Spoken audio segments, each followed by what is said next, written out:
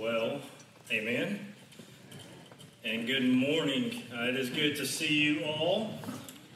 Try that again. Good morning. I appreciate that, Stroke. I heard you there. If you have your Bibles, go ahead and turn to 2 Corinthians. 2 Corinthians is where we will be this morning. And I want to echo some of the announcements that Ryan made and maybe a few others. First off, he made mention of the Wednesday night kids. I think that we're starting up the first Wednesday of February. It's been a while since we've had things on Wednesday nights due to COVID and things like that, but we're ready to get something started back for our kids in Bible study. So Carrie Davis is heading that up. So if you're interested in serving in any capacity there, or obviously signing your kid up for that, please talk to her. We are super excited about that. Small groups kicking back off this week. We always look forward to that. And I also want to make mention of our reading plans. And I say plans, plural. If you haven't been with us, this year we are committing to reading through some scripture, reading through the Word together. And so we've made available 3 different reading plans. You pick which one works best for you. They are on our website, crosspointchurch.org. They're on the home screen. Just scroll down. You'll see reading plans, and it's a blue click here. So click that. And so you say, I haven't started yet. That's fine. I know of probably 5 or 6 people that got started last week. And so the question, when's the best time to start reading the Bible? It is today. And so if you haven't joined in on that, it's okay. You can jump in at any moment. There's a chronological reading plan, which really just walks through the Bible as history unfolds. You walk through those events. And so you kind of start in Genesis and you'll jump to Job. And it's just kind of how the time order of things. And then there's a genre reading plan, which we're reading as a staff, to where each day is a different genre of scripture, and you're reading that genre that day. And so Monday's a genre, Tuesday, and so you're kind of jumping all over the back and forth. But 52 weeks, and by the time you get through, you've read through the whole Bible. And so, Justin, I don't know if I'm ready for that. We have one called a 5 by 5 by 5 or 5x5x5. And anyway, 5 by 5 by 5, and it's you're committing 5 days a week, 5 minutes a day to reading through the New Testament, and there are 5 different ways to dig in deeper. And so we have all those available. You can jump into that. We are excited about those things. They've been very beneficial. 2 Corinthians 3 is where we're going to be. So this morning, I kind of want to change a direction, if you will, and so I need you to follow with me for a little bit, and I hope not to freak you out when I first get started, but changing of a direction. And when I say changing of a direction, I'm not just talking about kind of where we've been the past few Sundays. Last week, I mentioned that obviously 2020 was weird for all of us. I feel like it's still here, even though we're in 21 at times. But in the church world, it becomes a little different because everything. The way in which we do church now is forever affected by the COVID pandemic. I don't know how, obviously they're going to be, hopefully, we get rid of it and things like that. And what I mean by that, I hope that some things that existed prior to COVID do not come back in the church life post-COVID. Like, I hope there's some things that we needed to get rid of. There's some things that we needed to be kind of weeded of. And there's other things and one of the biggest things for me is, how can I, as a pastor, know the health or assess the health of a church whenever the church can't gather on Sunday mornings? For so long, our metrics of growth and metrics of health has been how many butts are in seats. All right, that's kind of one of the ways main way that most churches kind of say, this is how we know. Can I say butts, Ashley? Is that bad? You looked at me like I was in trouble. But anyway, so that's kind of how we've used those metrics, and this is how we gauge how healthy the church is. And the reality is that I don't know if that's a healthy way to do that. I don't know if that's the best way for us to do that. And so when I say changing of a direction, I mean Today, I want to start a new direction of Crosspoint, if you will. And I don't want to freak you out when I say that. I'm not like about to turn tables over and make these crazy changes, but begin to change directions, even as a pastor. If you're not familiar with how I became pastor, let me just kind of tell you a little bit about that. If you're a guest with us or anything like that. In 2015, I was a youth pastor at First Baptist Church of Ellisville. And I'd been there for about 5 years, and I'd gotten married in 2014, about to be celebrating 7 years. I don't know how she's put up with me, but the 31st will be 7 years since we've been gotten married, and it's been 7 years since the best day of my life, and it just keeps getting better, babe. Anyway, sorry. But anyway, so we got married, and then, she came off the mission field. She spent 2 years in Sri Lanka as a missionary, and then I've been in this youth pastor world. So kind of like our worlds kind of collided, if you will, because like I've been in like perfect church world. Like I'm doing the church thing, and everybody's I'm in Bible Belt, Mississippi, being a youth pastor, and she comes off a place that's, not Christian at all. And so our worlds kind of collide a little bit, our worldviews and things like that. And God used Ashley kind of just to reveal some things in my own life, in my own heart and ministry that I had just kind of grown lazy towards and taken for granted and things like that. So there began to be this unrest within my own heart about what I was doing. Was ministry just a job for me at that point? Was I really passionate about people coming to know Jesus? Was I really passionate about the gospel going forth? And so through that, we began to pray for God. We believe that you may be transitioning us or moving our hearts from this place to something else. But the problem is, we knew where we weren't supposed to be. We didn't know where we were supposed to go. And so there was like that moment, like when Jesus told the disciples to go into the boat and go to the other side. They didn't know exactly what the other side looked like. They just knew they weren't supposed to be on this shore anymore. And so we kind of felt like that picture, like he pushed us out. And so we had opportunity to go to Texas. That's where she's from. We had opportunity to go to San Antonio to start a college ministry at UTSA with a church plant that we would have loved to be at. It would have got us closer to our family. But we went and checked it out. We just kind of didn't feel like that where we were supposed to go. But I didn't want to be the bearer of bad news because I didn't want to tell her that we weren't supposed to go to Texas. That's where her family is. And so I remember sitting in our dining room one day, and she just clearly said, "Hey, I don't think we're supposed to go to Texas." I was like, glad I don't have to have that conversation. I was the wimp leader. But anyway, so what we decided to do was let's just pause for a moment. We know we want to be in ministry one day, maybe pastor a church. And so let's go to Crosspoint. I would love to be a member of Crosspoint. I would love to come every Sunday and just sit under great teaching. I would love just to be there. Ministry's tough. Ministry takes a lot out of you. I would love to be at a place that I could just breathe for a moment. That was my plan. And so I got a real job. I said a real job. I got a real job. I was working on houses and things like that for a guy who had a lot of rental properties. And after a couple weeks of being here, actually, here's a crazy story. I should have known. I resigned First Baptist Ellisville on a Sunday. You know what I did the very next Sunday? I preached at Crosspoint. My first Sunday here, I was standing up here. John was going to be out of town. So anyway, I should have known the writing was on the wall at that moment. But anyway, I show up here just to hang out, just to learn under John. A couple weeks after I got here, he was like, "Hey, we need some help in some areas. Would you think about doing guest services? Think about guest services and small groups." I think I wrote a small group curriculum right when I got here. And so, everything was going according to plan per se. And then I'll never forget the day that John called us in the office and said, "Hey, I'm getting deployed to Germany. Will you preach for the year?" Yeah, that's fine. I'll do that. And so anyway, that starts, and then the story. God calls John out of the pastorate, if you will. And then in the year from my first Sunday preaching here, a little after a year, now I'm the pastor of Crosspoint. This is back in 2016. And I'm going to be completely honest with you. I may have put up a good front. You probably smelled through it. I was a nervous wreck.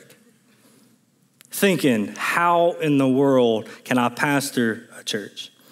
Do I have what it takes to pastor a church? I love to teach God's word, but Is that different than leading a church? How am I supposed to lead a church? Then, to be honest with you, I had little confidence in the ability to pastor. I knew that God had called me to this place because legitimately there was no no. There was no answer no. It was this is what you're here for. And I'm not trying to tell you a story just about me. This is confession time for a moment. Here's my confession that in the fall of 2016, when I became your pastor, I had little confidence in myself and not a whole lot of knowledge to get the job done. And I'm in my 5th year now, and I still don't know how much I know. I can say this, that for the past 4 years, feel like I've given it my all as far as preaching the Bible. Some Sundays I've done better than others. And it's usually when I feel like I didn't do a good job that you tell me or somebody tells me that I really needed that sermon. So God is constantly reminding me that it's not about me. My time here has been a time that you've loved me and encouraged me. And some people left, and that's okay. But there's been a time of a place that you've allowed a young man to find his voice and his fire. I've had the great, awesome opportunity to be able to walk with many of you through dark times. Over the past 4 years, I've struggled with self-confidence and how to lead or even where to lead or what does it even mean to lead a church? Where am I leading people to? Am I leading people to an event? Am I leading people to a small group? Am I leading people? What does it mean to lead a group? What am I leading people to? But now I believe that God is starting to make things clear for me in the direction of Crosspoint. And with that being said, I think it's time for a transition. But don't let that scare you. I'm not leaving. Don't think that I'm about to tell you I'm leaving. I saw Clay trying to do that in the seat. I'm not going anywhere. I wanted to set that up as big because I know that's probably cruel, but probably some of you were like, please tell me you're leaving. No, I'm not going anywhere. I'm not leaving. But I do think it's time for us as a church to begin to ask difficult questions. For us to begin to ask questions that get to the core of who we are and why we are. I think that as a church, I'm speaking because I'm not speaking at you, I'm speaking with us. I think as us, we have gotten to a place that lackadaisical, if that's even a word, a normalcy to a natural to a supernatural Christianity. Almost like Christianity, it's a very supernatural thing, has just become, it is what it is. We come on Sundays and that's it. And so this sermon, it isn't going to be about me pointing fingers. It's about us becoming honest with where we are as a church.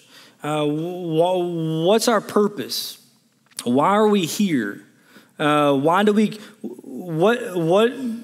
What's the church? What's the assembly all about? We're reading this book as a staff called The Gospel-Driven Church, and it's really ate my lunch and beat me up on the playground and stole my lunch money. But it's been rough on me. It's called The Gospel-Driven Church. And so some of the things I'll talk about is coming from this book. And if you're interested in it, I can send you a link. I think it'd be helpful for as many of us to read that as possible. But inside this book, the author named Jared Wilson he says this, that every church is in transition. They're either growing or they're dying. Every church is always in a transition. That every moment, every day, every time we meet, there's a transition happening. There's decisions being made. There are directions that we're headed.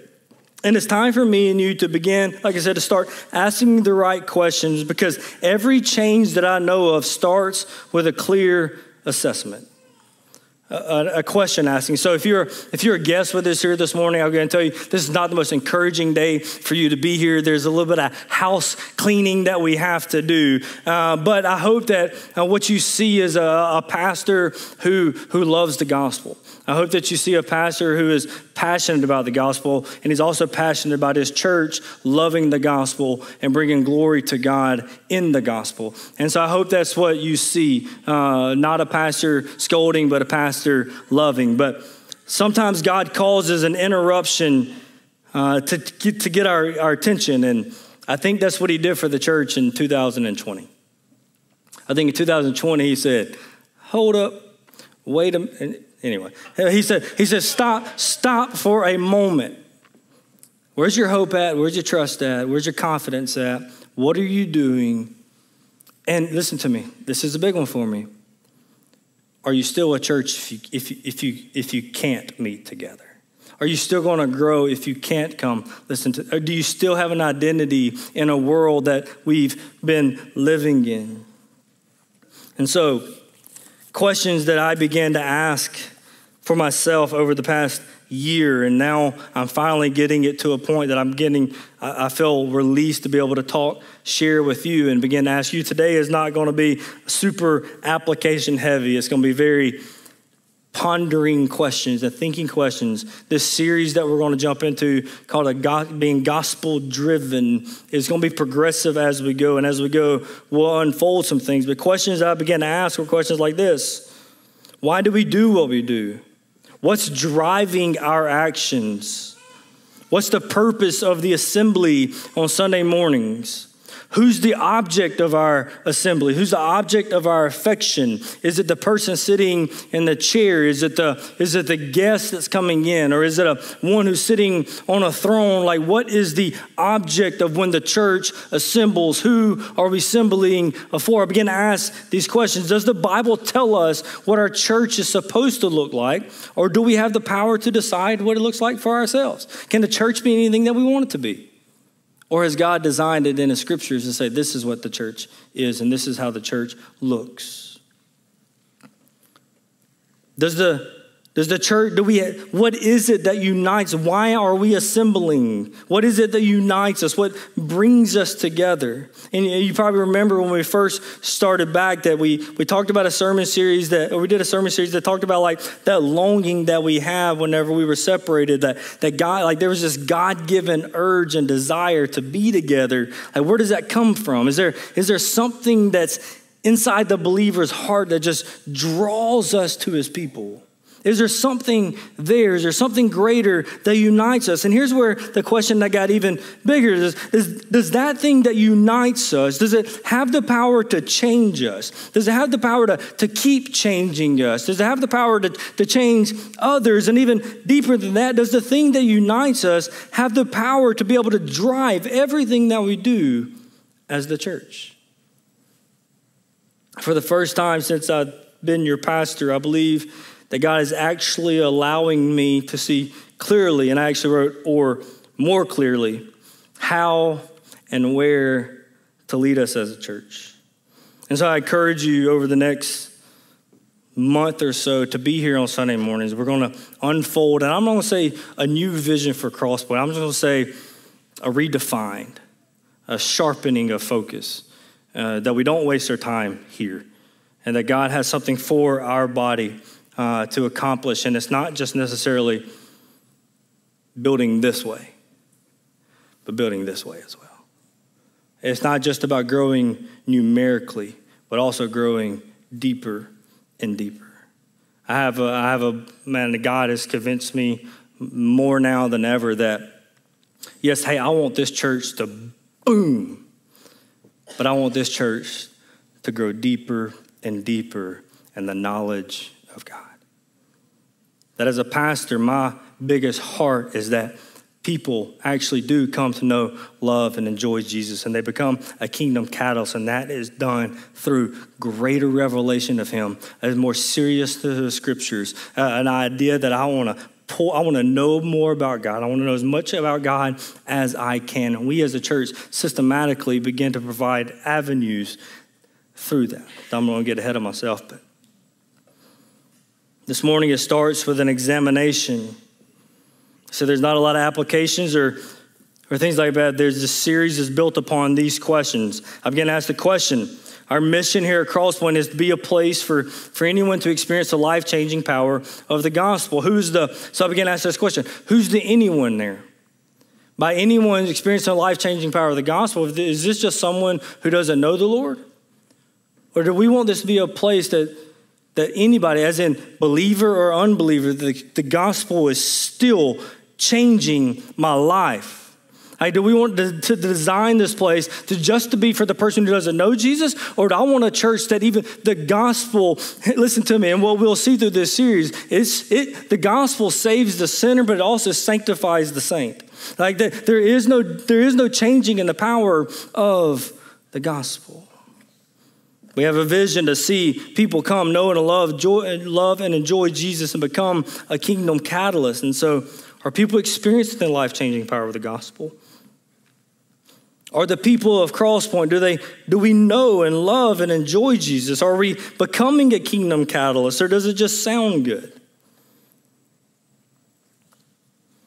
And if so, how do we even measure that? That's what I'm trying to get to. I'm trying to arrive at a place. How do we measure if these things are true? Is there a metric that we can examine and go, if we were to take inventory of our own lives and as the church as a whole, are there ways that we can measure that? To get a heartbeat or to see if the check engine light is on. You know, when you get your check engine light and you go to AutoZone, whenever they plug that, or go to Philip does it. Anyway, but you can plug it in. They tell you this is what, maybe I shouldn't have told everybody that. Go to AutoZone or O'Reilly or somewhere. But anyway, they plug it in. They can tell you what it is. And I think as a church, there's been some check engine lights on. And I'm thinking that maybe we can plug it into the diagnostic and maybe God will reveal some of those issues and those things that we have.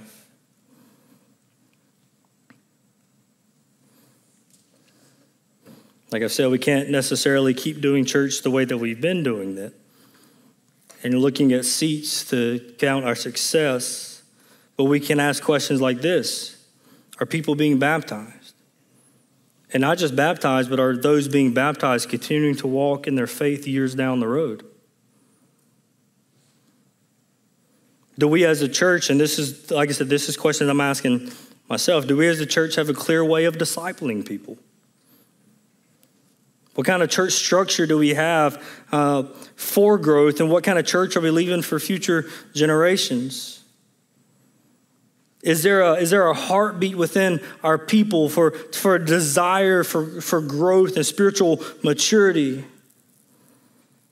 How many people who attend on Sunday morning are also participating in community groups or small groups? As leaders, do we have an easy way of assimilation in that process? As in, do we have something, if we really believe that in small groups, this is the way that we come to know, love, and enjoy Christ, and we become kingdom catalysts in community, do we have actual avenues for those things? I'm telling you, this is how God's been wrecking me over the past year. And then now it's coming to you. And then this question that the book asks, if our church shut down tomorrow, would our community care? Not like, would you care or I care, but would our community care? In 2 Corinthians, Paul is writing to a group of people who, Paul's identity, his apostleship, his authority had been attacked. And false teachers crept into the church at Corinth and said, don't believe Paul. He doesn't have the authority. He's not an apostle. He's not a true messenger of God. And so in 2 Corinthians, Paul begins to address that, but he never really flexes his muscle. But what he does at the end, in chapter 13, verse 5, this is what he says. Examine yourselves to see whether you are in the faith. Test yourselves. And so Paul was the guy who, he was smarter than most people. And so here they are accusing him of is he in the faith? He's accusing him. Does he have power or authority as an apostle? And Paul goes, no, you test yourself. And so he gives the church a challenge to test themselves. And so this morning, that's what I want us to do. I want us to examine ourselves individually, examine ourselves as a church, and hope to build a case to move forward. Make it personal. I want to ask you a question this morning. How would you measure your spiritual health? Like you can't say, Justin, that seems so subjective. It is. It's very subjective. It's a feeling. But right now, today, if you call yourself a child of God, if you're a follower of Jesus, how would you rate? How would you, and I feel weird even saying this, but how would you grade? How would you rate your spiritual maturity at this moment? Like if I did a survey, and we may do this actually. If we did a survey and say, describe your relationship with the Lord, and it would be none or a new believer, growing, mature, like how would you rate that?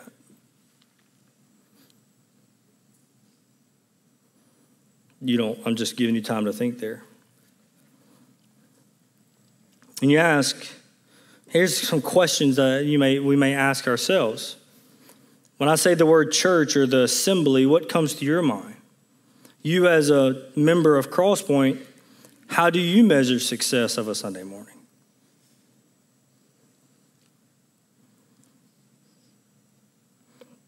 And this is kind of keep going deeper into this. If we truly believe that the gospel is life-changing, is it still changing my life now? So how can we examine that? I'm going to give you 5 things that I got from this book. These are not original to me. These are actually, I'm pretty thankful for this guy named Jared Wilson, because has anybody ever tried to read anything from a guy named Jonathan Edwards? You might as well read Greek and Hebrew, right? I mean, he's a hard guy to read, but what Jared Wilson does is he takes Jonathan Edwards' book of how to discern a true spirit, a movement of God within a church body, Jared Wilson takes those and makes them to our language that we can speak them and understand them, and he calls them the 5 metrics of grace. And so that's weird to try to measure grace, but what we're saying is this is how we can see. These seem subjective. These are areas in our life that we can ask these questions. And I'm not going to spend a lot of time on them because that's what this series is going to be built on. But here's 5 metrics of grace. Number 1, is there a growing esteem for Jesus? Whenever Edwards was writing in his book, and Wilson takes this and writes it in here, there are things that seem subjective, but they can be sensed. There can be within, you can sense it. There's not numbers, and there's not like I'm walking in and there's like, say if there was like a gauge on my head and like above it, and like mine was half full, but if you love Jesus more, yours was fuller than that. That's not what he's talking about here, but there's a sense. And so in your life and in the life of Crosspoint Church, is there a growing esteem for Jesus? Is there a greater, and I want to say love for Jesus that is experienced and demonstrated when we're together, but also when we're separated?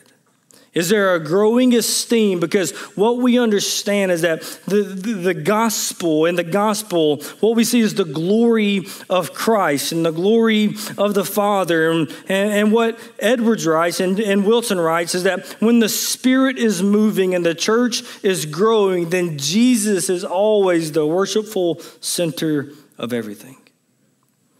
That for the church, and for the assembled together body and the individual Christian in his or her everyday life, that when God is moving, so is the exaltation of Jesus in that person's life.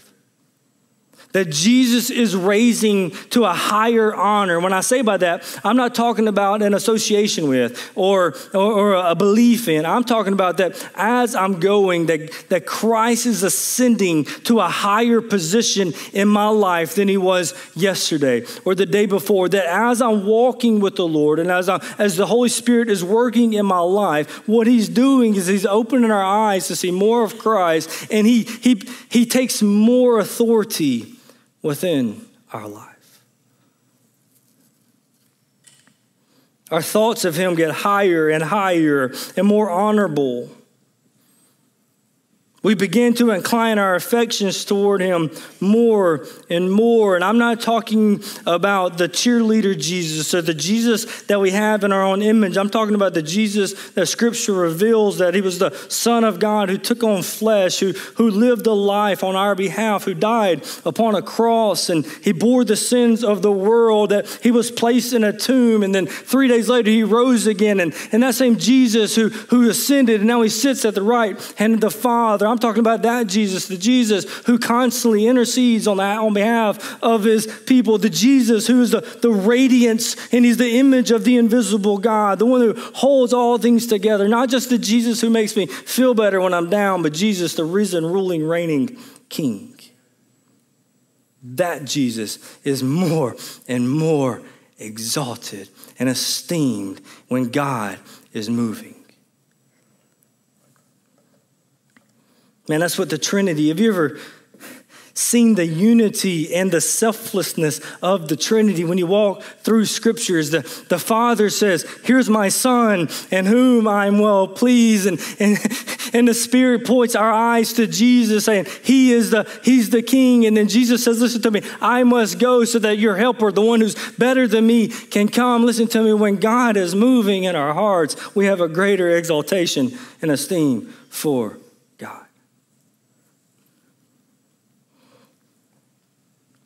Grace, this grace that we experience, yes, it produces an affection and feelings for Jesus, but that grace applies a faith in Jesus. So we ask the question, is Jesus more important than anything else? And don't just reflexively say, yes. Let's pause and think about that for a moment. The second metric is this. That when God moves and God is moving with his people, when Christians are maturing, that there's a discernible spirit of repentance. There's a discernible spirit of repentance, that this place is a place where repentance is happening. Listen to me, the fundamental problem of every human being is not an unmet felt need, but it's an unkept law. It's the unkept law of God.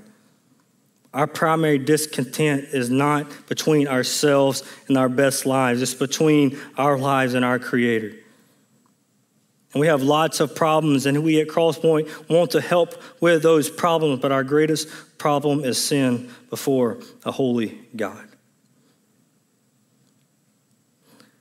Wilson says this in this book, Christ is first the satisfier of God's wrath before he is the satisfier of our desires. Hey, listen to me. This place, the Crosspoint Church, I want it to be a safe place, a safe harbor for the sinner. But I want it to be the most dangerous place for sin. I want this place to be a safe harbor. Anybody, anyone. This is a safe place for sinners to be. But I don't want it to be a safe place for sin to be. I want this to be a place where we're militant towards sin, that we say about sin what God says about sin, what it means to confess. We say the same thing about it as God does, and we repent of that sin. That when God moves, that we're not too prideful to move forward and kneel down on a concrete floor and say, God, I am unworthy. I'm sinful. I need you to move. I need your power. Do we move and respond to the Lord's lead? When the Spirit convicts our sin, do we readily repent of it? There's a question asked, are we good repenters here? Are we good repenters that we know our sin, yet we understand that God loves us as we are, but we don't want to hold on and manage and try to tame our sin. We want to get rid of it. We want to confess it. That's a mark of a believer, is that we are good repenters. If that may be an oxymoron, but we're good repenters, that we will cry out in our deficiency.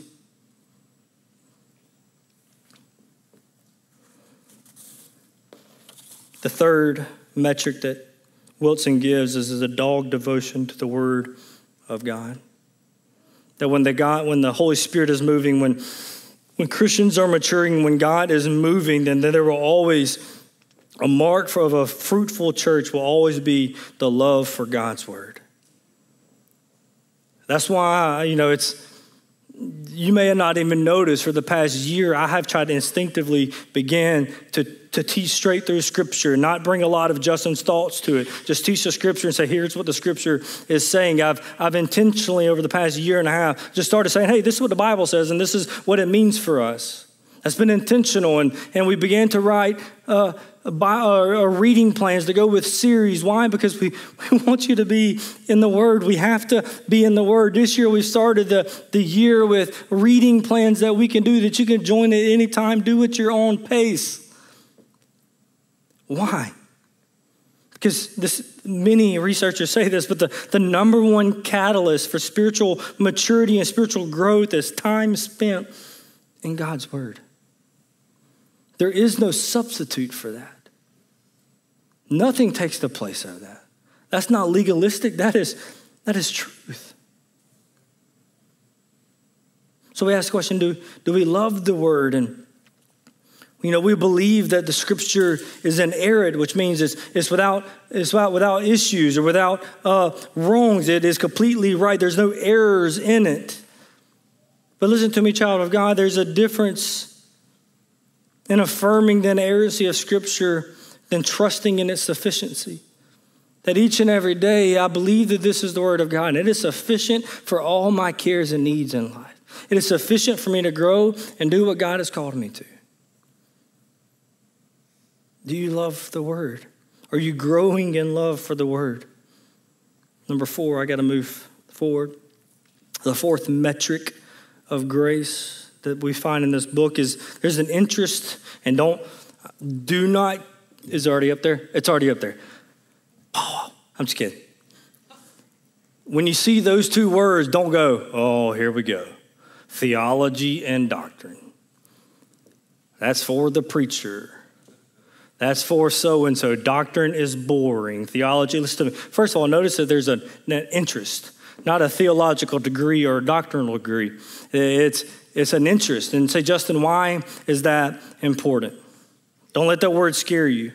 When we think of doctrine, many of us definitely growing up in Jones County, Mississippi, or maybe you're a transplant here, just give us some time and you'll meet some people. But you may think of some old church where you went to where it was all doctrine, but it was as dry of a place as it could be. It was the church of the chosen frozen. Like there was no life, there was no joy, there was no happiness. It was all about being right no matter who you hurt. Like we all have some kind of history with that. And so our minds, when we think about deep knowledge and we think about wanting to know the character of God and wanting to try to understand the Trinity and try to know about justification and sanctification, all these words, for some of us, we naturally go, ugh. And I understand that 1 Corinthians teaches that the knowledge has a tendency to puff us up. But in John chapter 4, Jesus tells the woman at the well that God is spirit, and those who worship him must worship him in spirit and truth. And we must resist placing the spirit and truth at odds with one another. I understand that nobody likes a know-it-all. But if we really break down, what does theology mean? Theology means, ology would be the study or knowledge, and theo would be God there. So when we say the word theology, it's legitimately saying the study of God. As a believer, we must know the definition of God. When we're called to be disciples of Jesus, that's legitimately calling us to be students of his. Matthew 22:37.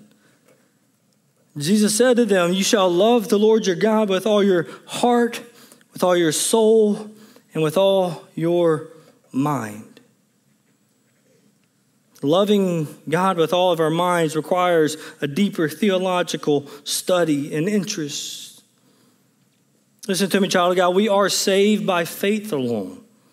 But Scripture tells us that faith isn't a blind faith. It's a reasonable faith. It's a reasonable thing. It's not irrational. That the exercise of faith is predicated on information, and that information is the gospel. The strengthening of our faith deepens on that information as well. Wilson writes in this book that our growth in the grace of God is connected closely with our pursuit of the knowledge of God's character and his works revealed in his word. The deep things isn't just for the pastor. We all need the deep things of God.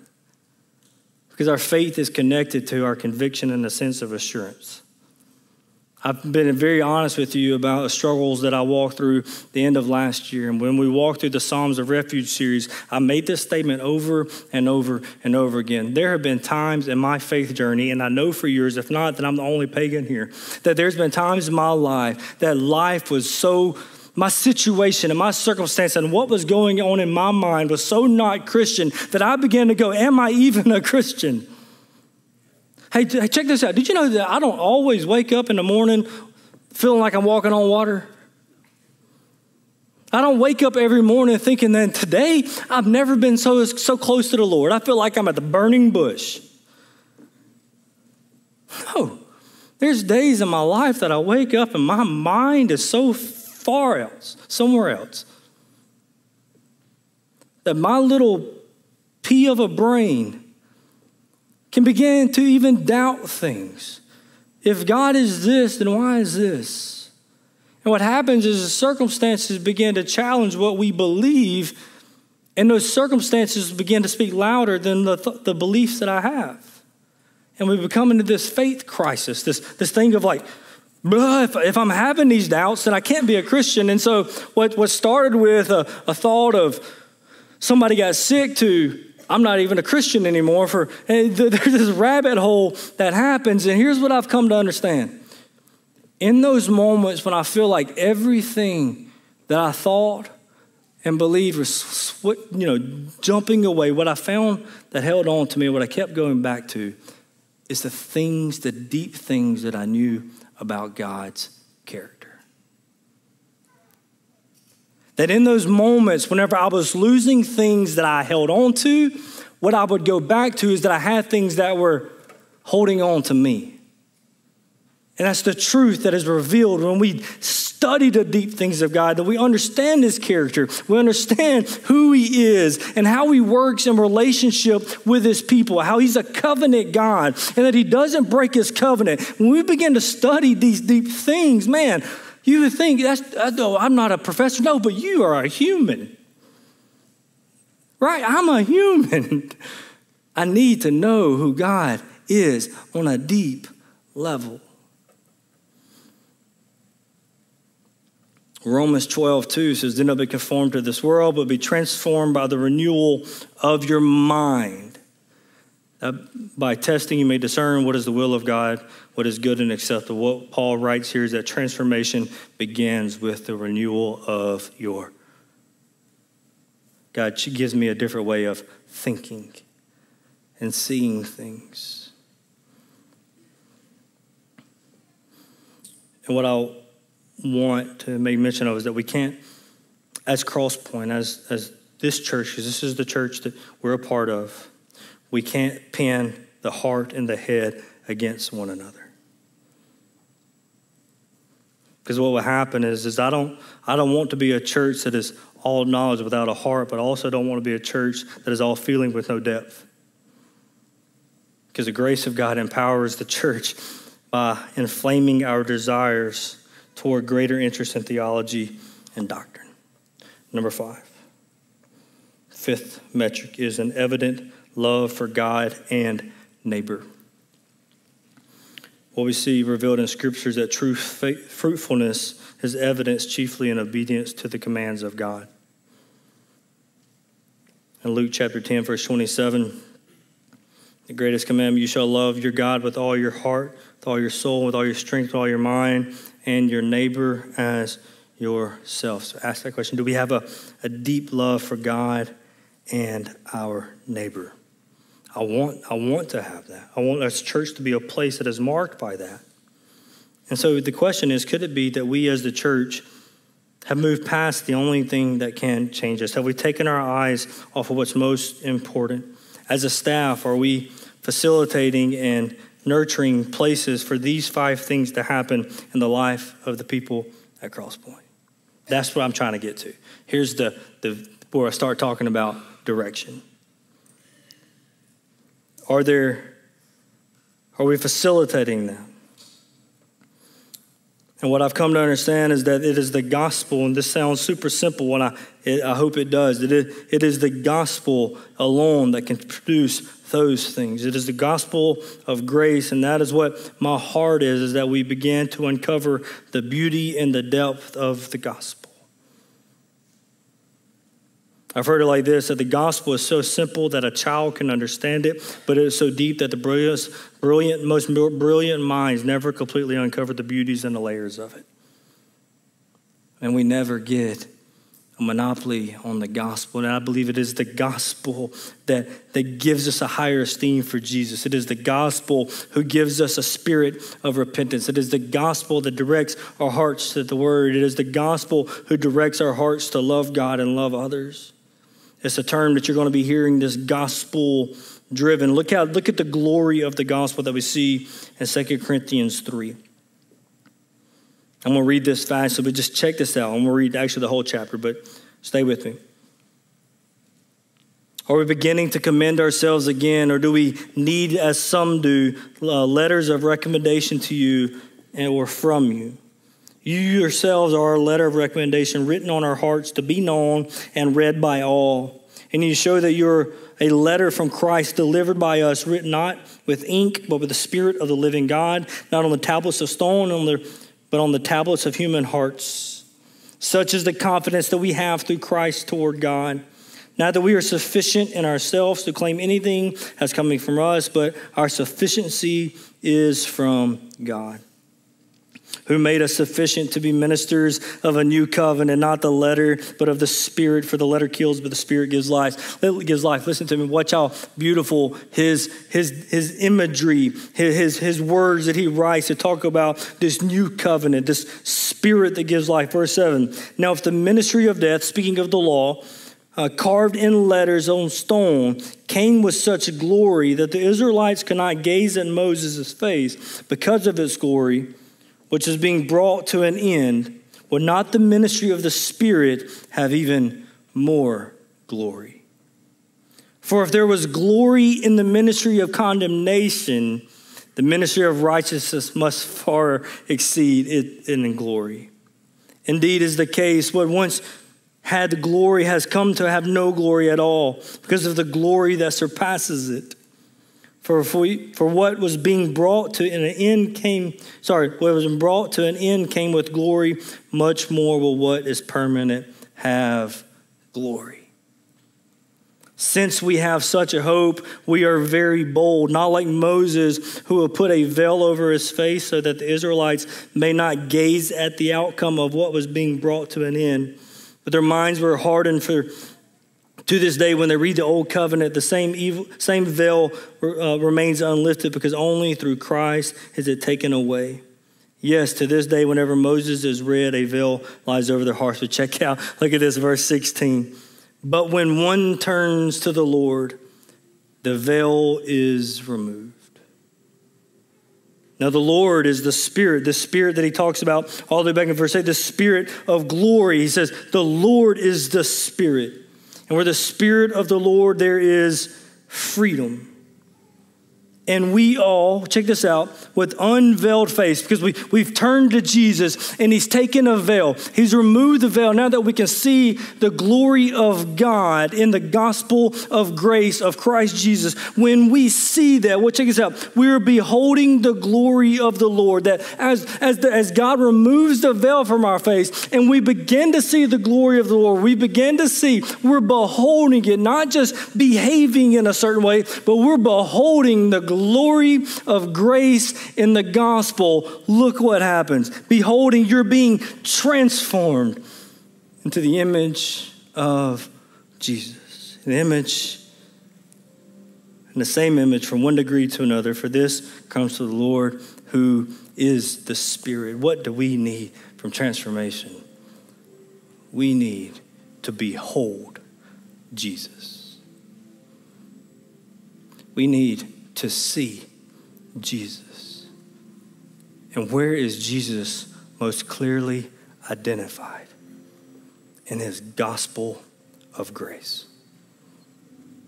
In the gospel of grace, he is seen most glorious. and God the Father is seen most glorious. The gospel is what we need, not just sinners, but saints. I said this already, the gospel saves sinners and it sanctifies saints. It is the gospel that identifies and instructs everything that we do. If you don't believe me, you say, Justin, that seems so vague. Well, I challenge you to keep coming until we get done with this series. Let's put some flesh on these ideas of how the gospel actually drives everything we do. And if we're not operating by that, then we are not operating biblically. The gospel is what grows us. 2 Corinthians 15, this is the text for next week, verses 1 through 4.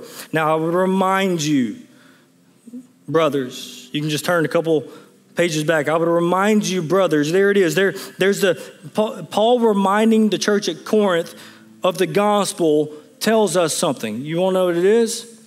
We are people who forget. If Paul would just all of a sudden stop in his letter and say, I want to remind you of the gospel. He tells us we're prone to forget, brothers, of the gospel I preached to you, which you received. Look at the versatility and the comprehensiveness of the gospel. You received it. That's past tense. You're currently standing in it. And there's a past or a present future tense, which says when you are being saved, if you hold fast to what? The word that I preached to you. What was the word that he preached to him? The gospel. So Paul says, if you'll hold on to the gospel, that gospel will not only justify you, it will sanctify you, and eventually it will get you home. It is a holding fast to the gospel. Verse 3 says this, for I delivered to you as of first importance. First importance, he wasn't saying the thing that was freshest on my mind. He said, no, this is the thing that carries the first importance. Like this is the most important thing. This is the number one thing. This is, if there's only one thing it can be, it is this. If you have to choose between the gospel and this, you choose the gospel. That's what he's saying. It is of the first importance. Child of God, church, I'm convinced that it is the gospel that shapes and identifies our worship services. That is the gospel that shapes and identifies our community.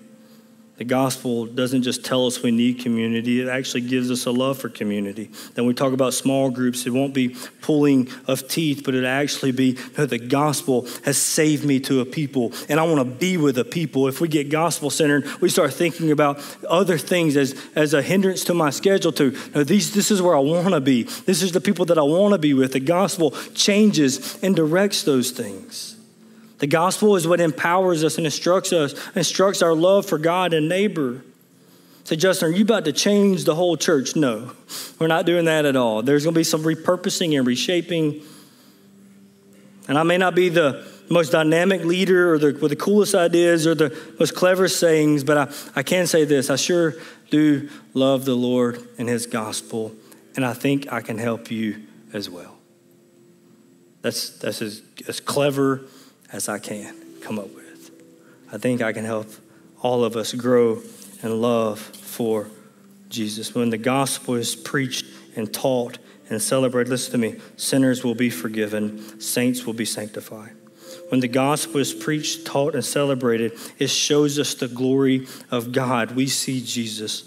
When the gospel is preached, taught, and celebrated, it will fuel our worship like we've never worshiped before. When the gospel is preached, taught, and celebrated, it will unite us to community. The community will become a desire more than it is a duty. Whenever the gospel is preached, taught, and celebrated, it will fuel our mission. Being a witness for Christ is what we'll see. This everyday life whenever the gospel is driving the ship.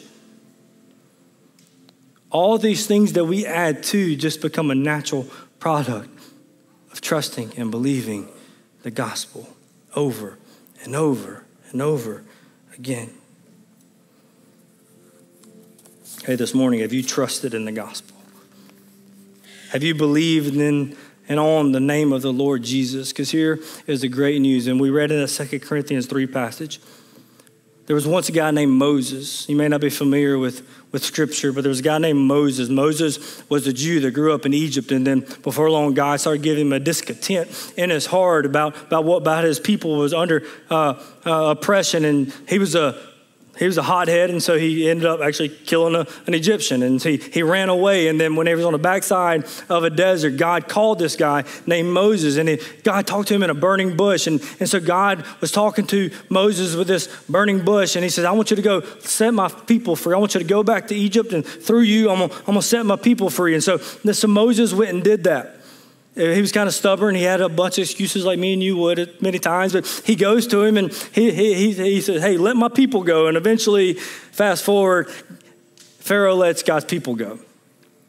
They get across the Red Sea. They're in their kind of wander in the wilderness. And it was in this time that God gave Moses what we call the Ten Commandments. So when we read 2 Corinthians 3, talking about the condemnation that was carved in stone, and it was a glorious thing. So Moses, God wrote this on tablets, and this is what he presented to the people, and they couldn't look on his face, and it was so glorious. But the problem with that is that Paul calls it a letter of condemnation. You know why?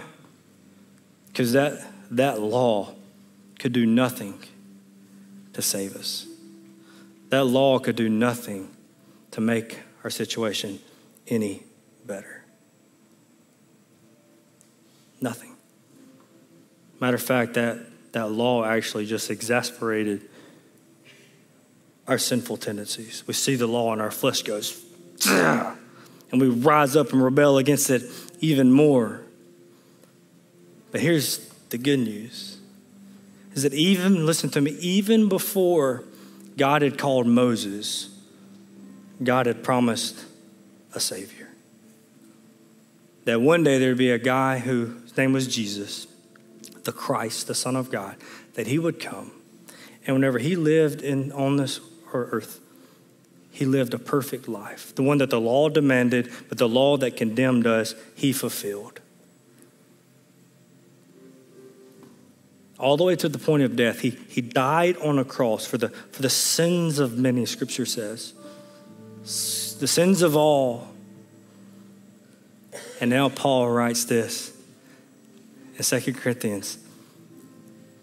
The Spirit, the law of the Spirit, is way more glorious than that one we see with Moses. Why? Because God did something for you and I that we could not do for ourselves. He purchased our forgiveness. And now Paul writes in 2 Corinthians, where the Spirit of the Lord is, there is freedom. This morning, will you trust in that glorious grace? Will you trust in that glorious God? Will you place your faith in that glorious Savior who is the Christ? Nothing you can do to improve your situation. Only trusting in Jesus. It is finished. It is done. Today, I'm not going to tell you 5 things that you need to do. I'm going to tell you one thing that is done, and that is salvation is finished. Will you trust in him this morning? Every head bowed, every eye closed this morning. Will you trust in Jesus? Will you trust in the Lord? Will you place your faith in him? It's freely given. Will you trust in him? There's freedom there. Will you place your faith in him? The Bible says to repent and believe. Repentance and faith are not two opposite things. They go hand in hand, that we, in one sense, in the same action, I am turning from my own trust in myself, and I'm trusting in what Jesus has done and what Scripture says. Will you call upon Jesus this morning? Child of God, I would ask you this morning, how's your spiritual journey going?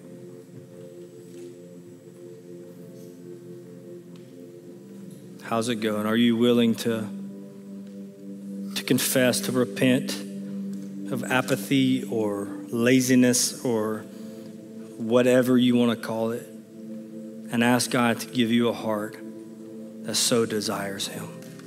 that longs for his word, that longs for Jesus, to know him in his word, to love him and love our neighbors. Father, we love you. We thank you for your love for us. God, we thank you for your gospel. The gospel that not only saves, but it sanctifies. The gospel that is completely comprehensive for the life of the believer. God, if there's anyone in here this morning who doesn't know you, God, I pray that you will draw them to yourself, that you'll give them faith to obey and follow. God, as a church, God, I pray that we repent of our trusting in ourselves. God, we repent of our apathy. God, that we'll get serious about knowing you more and more and sharing that knowledge of you. So in Christ's name we pray. Amen.